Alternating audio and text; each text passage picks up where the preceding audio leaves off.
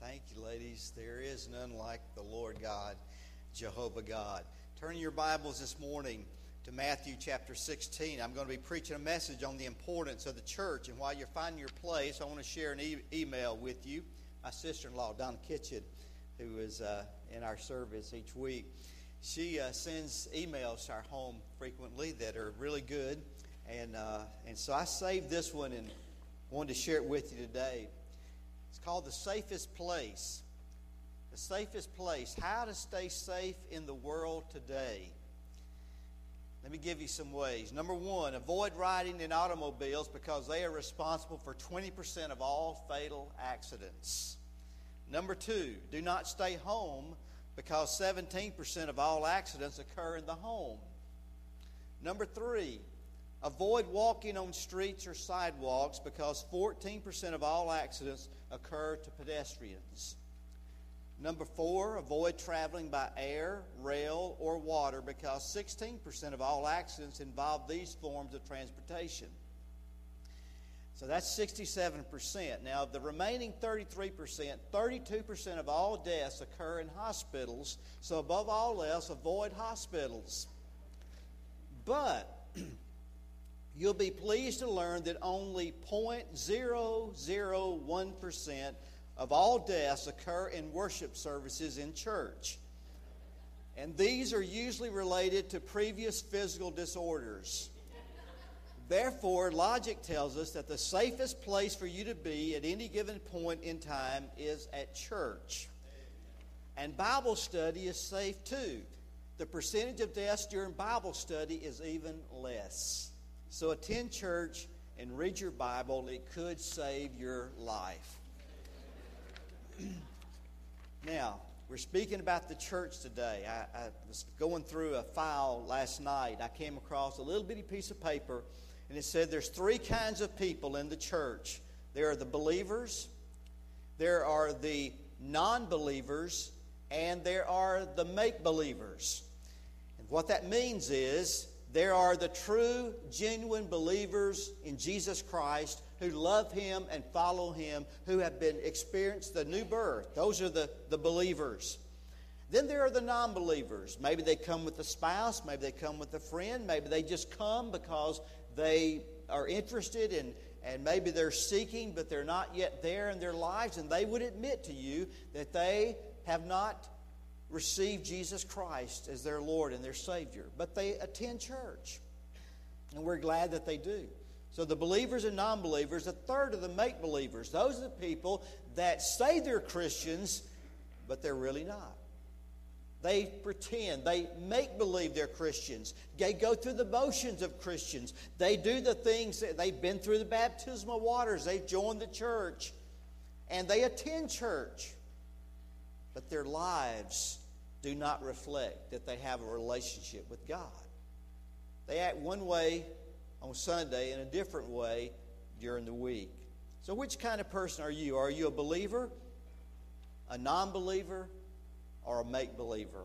I trust that we'll all, if we're not in that first group, that we will move into that group and respond to the gospel of Christ as He calls us to come into fellowship with Him and into a relationship with Him. Now I would like to read the text today. One of my favorite texts in all of Scripture. My passion, as I've shared with you before, is the church.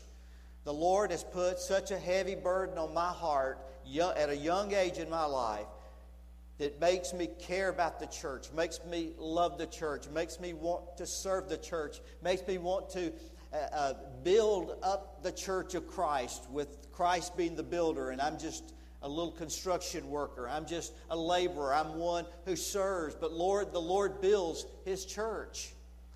And I care about the church. I have a shepherd's heart. God put that in my heart. I care about people. I care about their spiritual lives. I care about their physical lives. I care about every aspect of our families in our church. I care about the people outside the church that need to be a part of the Lord's church. I just have a passion for the church of Jesus Christ. And really, I think to at least a degree, every believer ought to have a passion about the church of the Lord Jesus Christ. And I hope by the time we finish this message today, you'll understand why that is true. I'll begin reading in verse 13. Chapter 16 of Matthew, verse 13.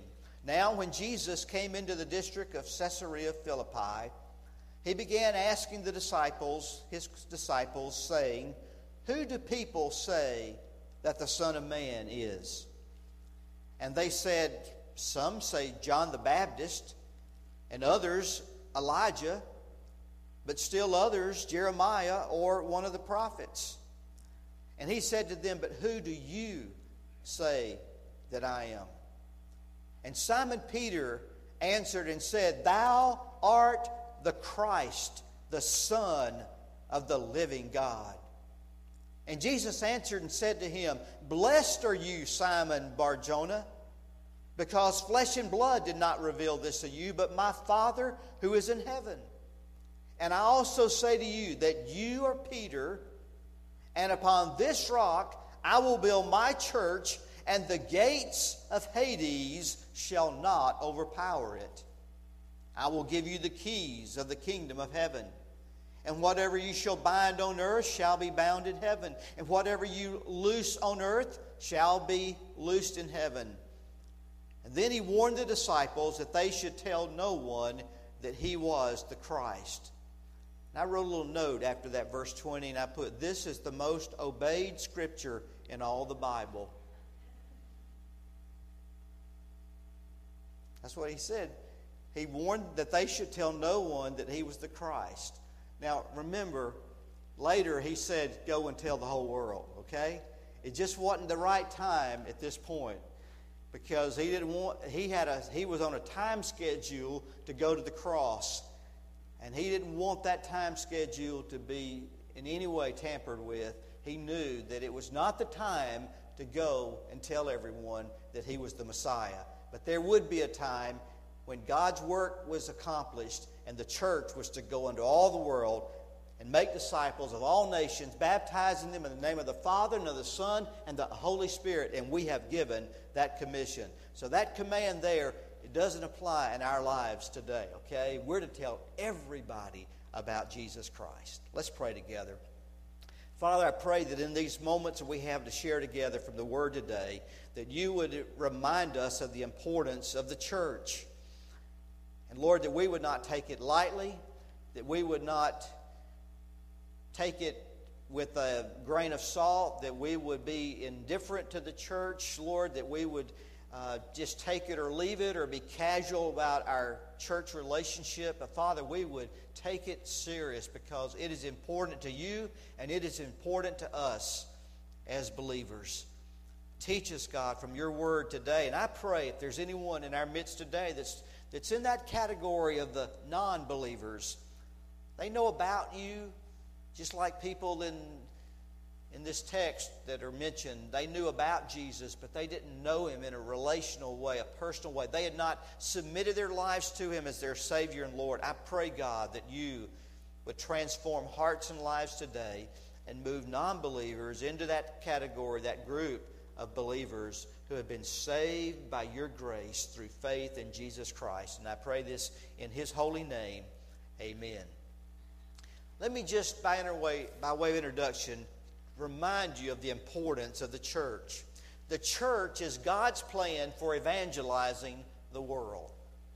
The church is God's plan for evangelizing the world. That means taking the good news of the gospel to the entire world. It starts where we are, and it's across these United States. That's why we are emphasizing an Annie Armstrong Easter offering. That's why part of our cooperative program funds stay in the state of Alabama and do ministry here. Some goes to our North American Mission Board to do ministry in the United States and Canada and other territories under the auspices of the United States. So that's the North American Mission Board. We support those missionaries.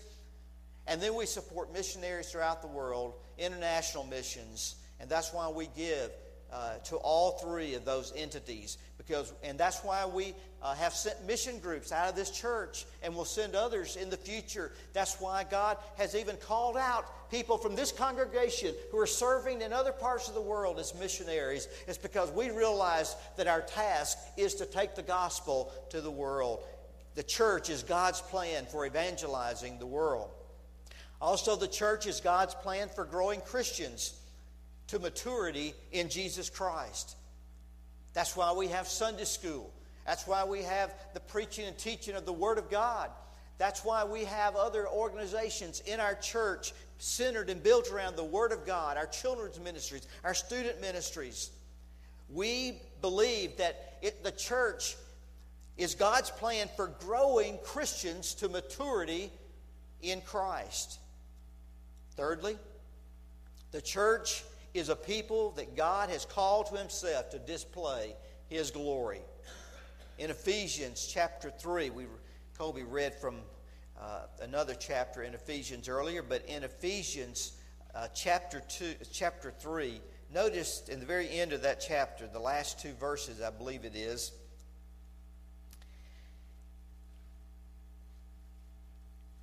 the Bible says, "Now to Him who is able to do exceeding abundantly beyond all that we ask or think, according to the power that works within us, to Him be glory in the church and in Christ Jesus to all generations forever and ever. Amen."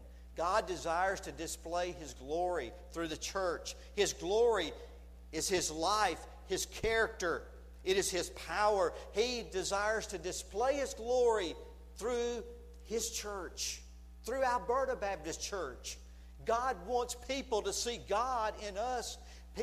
God wants people to see Jesus in us. He wants to see a transformed life in us. They want to see the power of God being displayed in our lives, in our work, in our ministry that we do.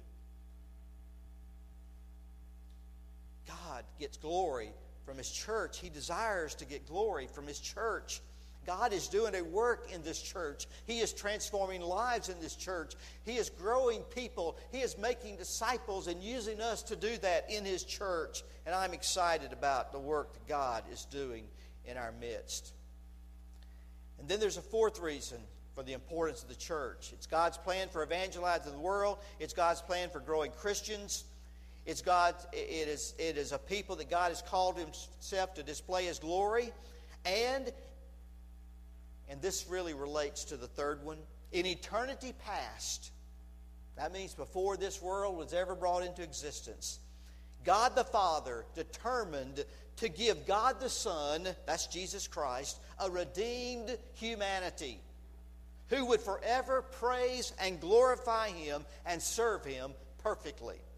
Now it starts on this earth as God has been from the very beginning of mankind. He has, all through the Old Testament as we're reading, and through the New Testament, and even today, God is calling to Himself a redeemed people by grace. But in this church age particularly, is He using the church, and He is using us, and He is calling out people who are called the church to be a part of a redeemed humanity that would forever praise and glorify God and serve Him perfectly. And that perfect service will come when we get to heaven. We will be perfected then. So the church is important. The church is important because it's important to Jesus. Jesus founded the church. In the scripture text we've read today, we see that Jesus is the founder of the church. He is the architect of the church. He is the builder of the church. He is the owner of the church. And He is the Lord of the church. Jesus also purchased the church with His blood, the Bible tells us in Acts chapter 20, verse 8. It says God purchased the church with His own blood, and Christ is the one who actually did that sacrifice of blood, and Jesus is God, and so sometimes it's used interchangeably, but we can say it was Jesus who purchased the church with His own blood. Jesus is also the head of the church, the Bible tells us in Colossians 1:18 and also in Ephesians 5:23. He's the head of the church, and we're to submit to the one who is the head of the church. It's not the pastor, it's not the deacons, it's not anybody else in the church. Jesus is the head of His church. He is the ruler over His church. The Bible also tells us in Ephesians 5:23 that Jesus is the Savior of the church. He is our Redeemer. He is our Savior. He is the Messiah who came to lay down His life for the sheep. Jesus also loves the church. He loves the church. We should love it because Jesus loved the church. In Ephesians 5, verse 25. In Ephesians 5, verse 25, the Bible says, "Husbands, love your wives just as Christ also loved the church and gave Himself up for her." So He loves the church, and He loves the church so much that He died for the church that we see in that very verse. Don't you think we should love something that Jesus loved that much? Don't you think we should, if Jesus would die for the church, don't you think it should at least have a prominent place in our lives? The Bible in Ephesians 5:26 even says that Jesus purifies the church. In Ephesians 5:26, it says that He might sanctify her, meaning the church, having cleansed her by the washing of the Word. Jesus cleanses, He purifies His church through the teaching, and as we conform in obedience to the Word of God, our lives are purified and cleansed from sin. And in verse 27 of Ephesians 5, it says that He might present to Himself the church in all her glory, having no spot or wrinkle or any such thing, but that she should be holy and blameless. God wants His church to be pure. He doesn't want us to be stained by sin. He doesn't want us to be tainted by sin. He doesn't want our testimony to be damaged by sin. He wants us to live holy lives, as we studied today in our Sunday school lesson out of 1 Peter, where the Lord, quoting the Old Testament, said that we are to be holy even as He is holy. And then finally, Jesus nourishes and cherishes the church. Ephesians 5, verse 29 tells us this: "No one ever hated his own flesh, but nourishes and cherishes it, just as Christ also does the church." So here we see the importance of the church. It's important because of what it does and it's accomplished. It is important because it was important to Jesus. And we look at what Jesus did for the church, and He established the church, then it should be important to us. And by the way, the church is not a building. The church is a people.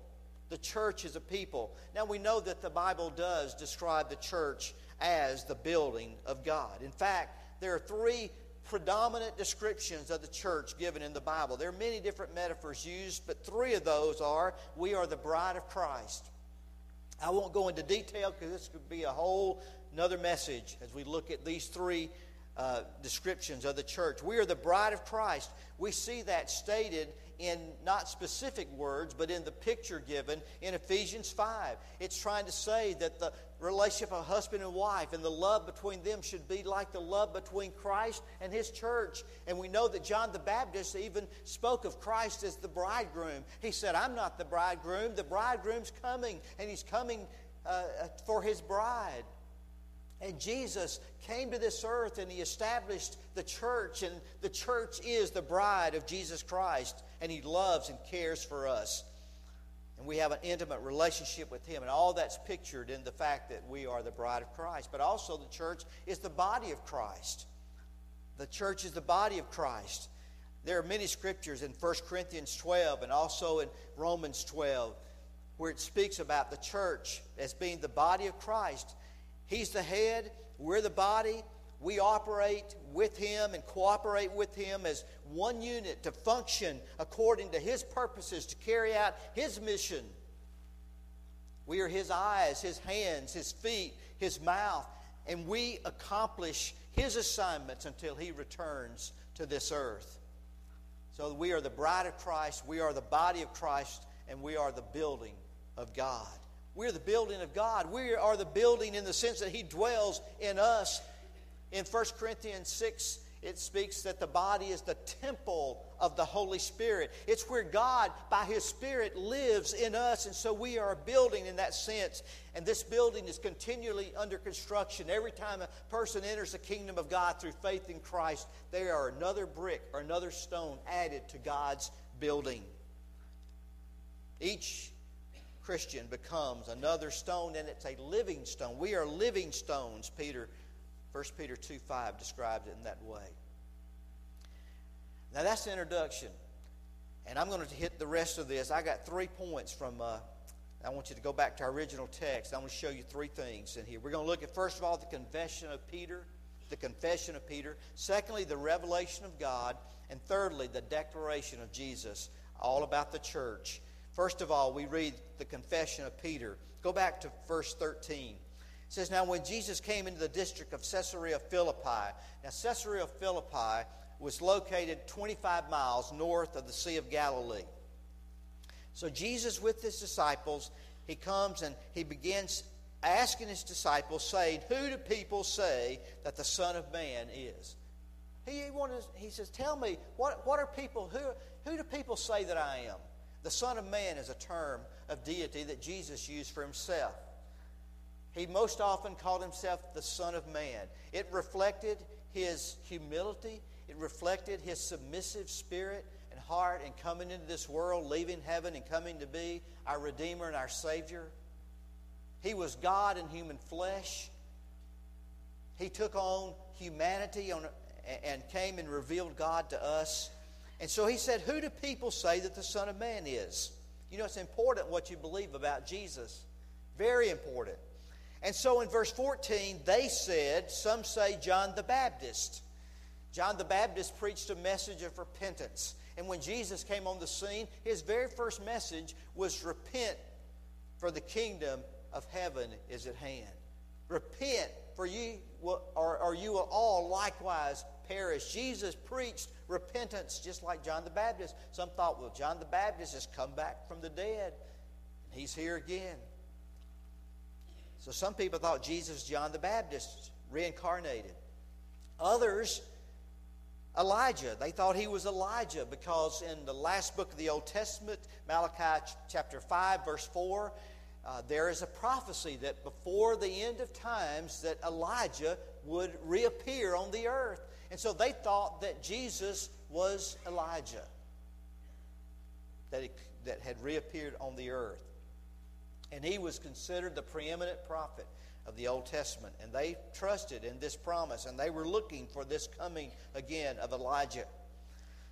And then, of course, none of those were the right answers. And then it says, but still others, Jeremiah. Now, Jeremiah was another one of those prophets that was way up on the list of preeminence and prominence among the Old Testament prophets. And so some thought he was perhaps Jeremiah or one of the other prophets. And then in verse 15, Jesus said to them, but who do you say that I am? You see, the effectiveness of the church depends on what it believes about Jesus and who Jesus is. And you can know all about Jesus and not know Jesus. Because these other people, they knew a lot about Jesus, but they didn't know him. Because they hadn't figured out who he was. But notice what Peter says. He becomes the spokesman here. He said to them, verse 16, Simon Peter answered and said, thou art the Christ. That means Messiah. He said, you are the Messiah. You are the Messiah. You're the one that has been promised in the Old Testament that we've been waiting for. You're the Messiah, the Christ, the Son of the living God. The Son of God is another term for deity. It's used to describe Jesus Christ. Son of Man, Son of God, both refer to his deity. Jesus using the first and the other was used of describing Jesus, and it meant that he was God, that he came from heaven. He didn't come from this earth. Yes, he was born of physical birth, but he existed in eternity past, as the book of John teaches us in John chapter 1. He was with God and he was God. And so he makes this great statement, this great confession. The confession by Peter was that Jesus is the Christ, the Son of the living God. I want to ask you, what do you believe about Jesus? Who is Jesus to you? Is he God? Is he the Son of God to you? If so, then we have we are compelled to obey Him, because if He is God, then we are to heed what He says, and we are to do what He wills and what He wants us to do, and live how He wants us to live. And notice that's the confession of Peter. But notice in verse 16, the revelation by God. Verse 17. And Jesus answered and said to him, Blessed are you, Simon Bar-Jonah. Bar-Jonah means son of Jonah. So Simon Peter was the son of a man named Jonah. Blessed are you, Simon Bar-Jonah, because flesh and blood did not reveal this to you, but my Father who is in heaven. He is saying that your natural mind did not reveal to you this truth you just confessed about who I am. He said it was not because you're so intellectual and so smart. Your intellect did not lead you to this conclusion that I am the Christ, the Son of the living God. Flesh and blood didn't teach this to you. You learned this by the Spirit of God. Notice he says in verse 17, Flesh and blood did not reveal this to you, but my Father who is in heaven. You see, spiritual truth is revealed by God. And you cannot receive and understand spiritual truth unless you have a spiritual heart. That's why some of you are sitting here today, probably, thinking, when is this going to get over? When are we going to be done here? How long of a nap do I have to take to endure this? I mean, what we're talking about, you're oblivious to. There are people in this room, if this is like most churches throughout our land, there are people that are here that are just here because they're, what we said earlier, they're the believers and the non-believers and the make-believers. And the make-believers just sort of endure it until it's over so they can get on to the next thing in their life for the week or the day. And you see, Jesus says that spiritual truth can only be discerned and understood with spiritual hearts. Now, people that have spiritual hearts are here this morning saying, man, this is good. I'm not talking about the sermon. I'm talking about the Word. This Word is good. God is speaking. I'm learning that, understanding comes through God. The Bible was revealed. The truth of revelation was revealed to men who penned the Scriptures. We studied about that. And then this truth is understood by us today as our minds are illuminated by the Holy Spirit.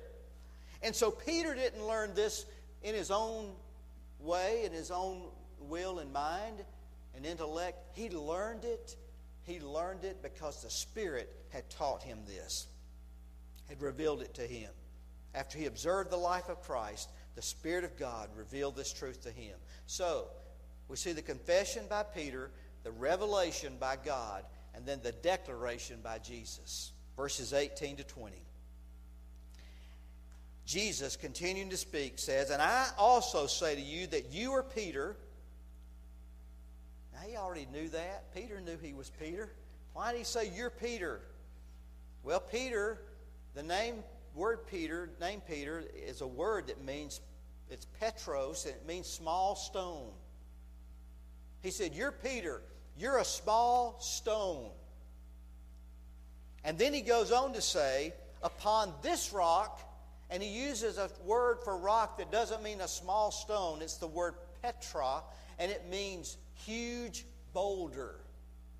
Upon this bedrock belief and confession and the truth of who Jesus is, that He is the Christ, the Son of the living God, even upon Jesus Himself, I will build my church. I will build my church on you, Peter, and people like you who believe that Jesus is the Christ, the Son of the living God.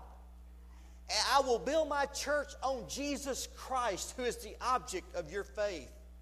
I will build my church on Him. The Bible is very clear in 1 Corinthians 3, verse 11, that Jesus is the foundation of the church. For no man can lay a foundation other than the one which is laid, which is Jesus Christ. And then in the scripture, I think that we read even earlier today out of Ephesians, it's mentioned that there's a foundation laid by the prophets and the apostles Jesus Christ being the cornerstone.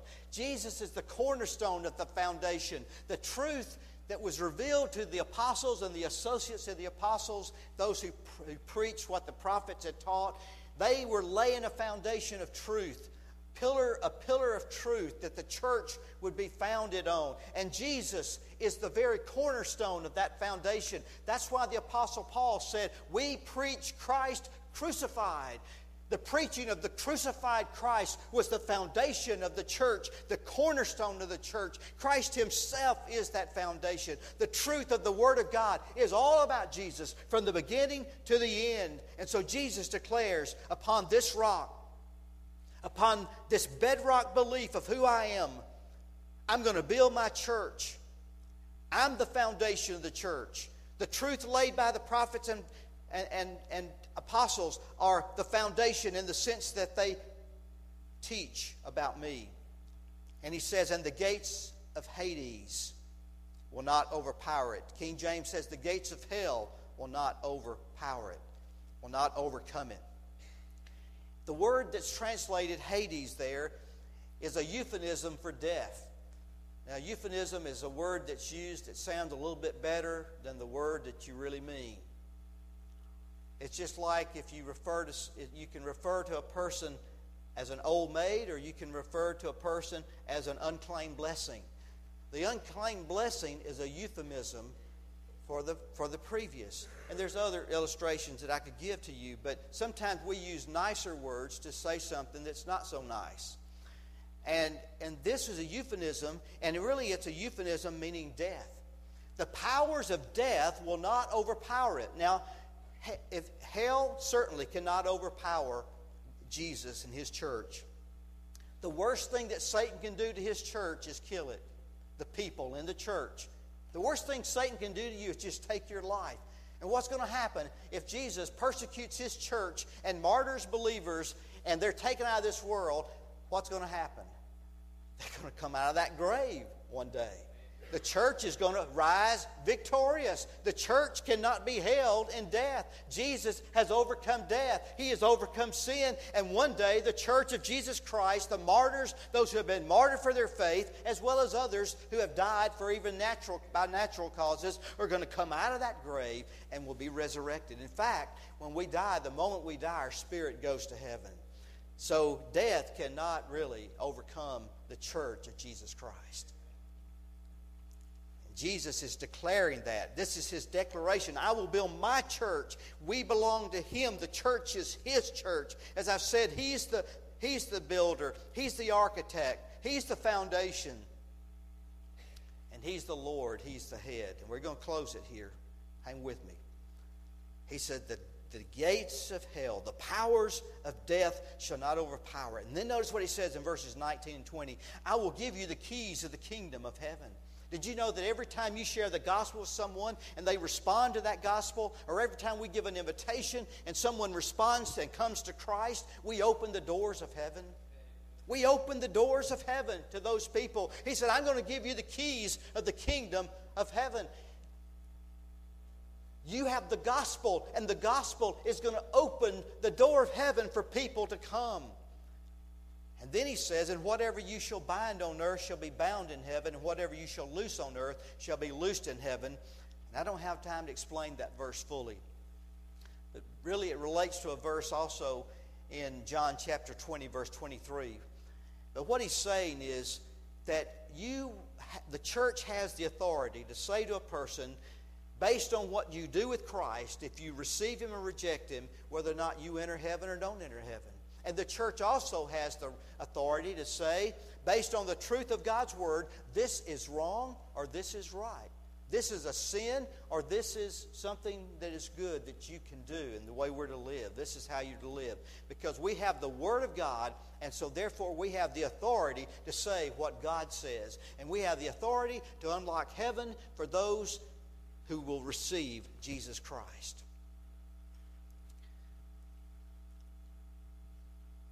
Now, I conclude with this. How do you become part of Christ's church?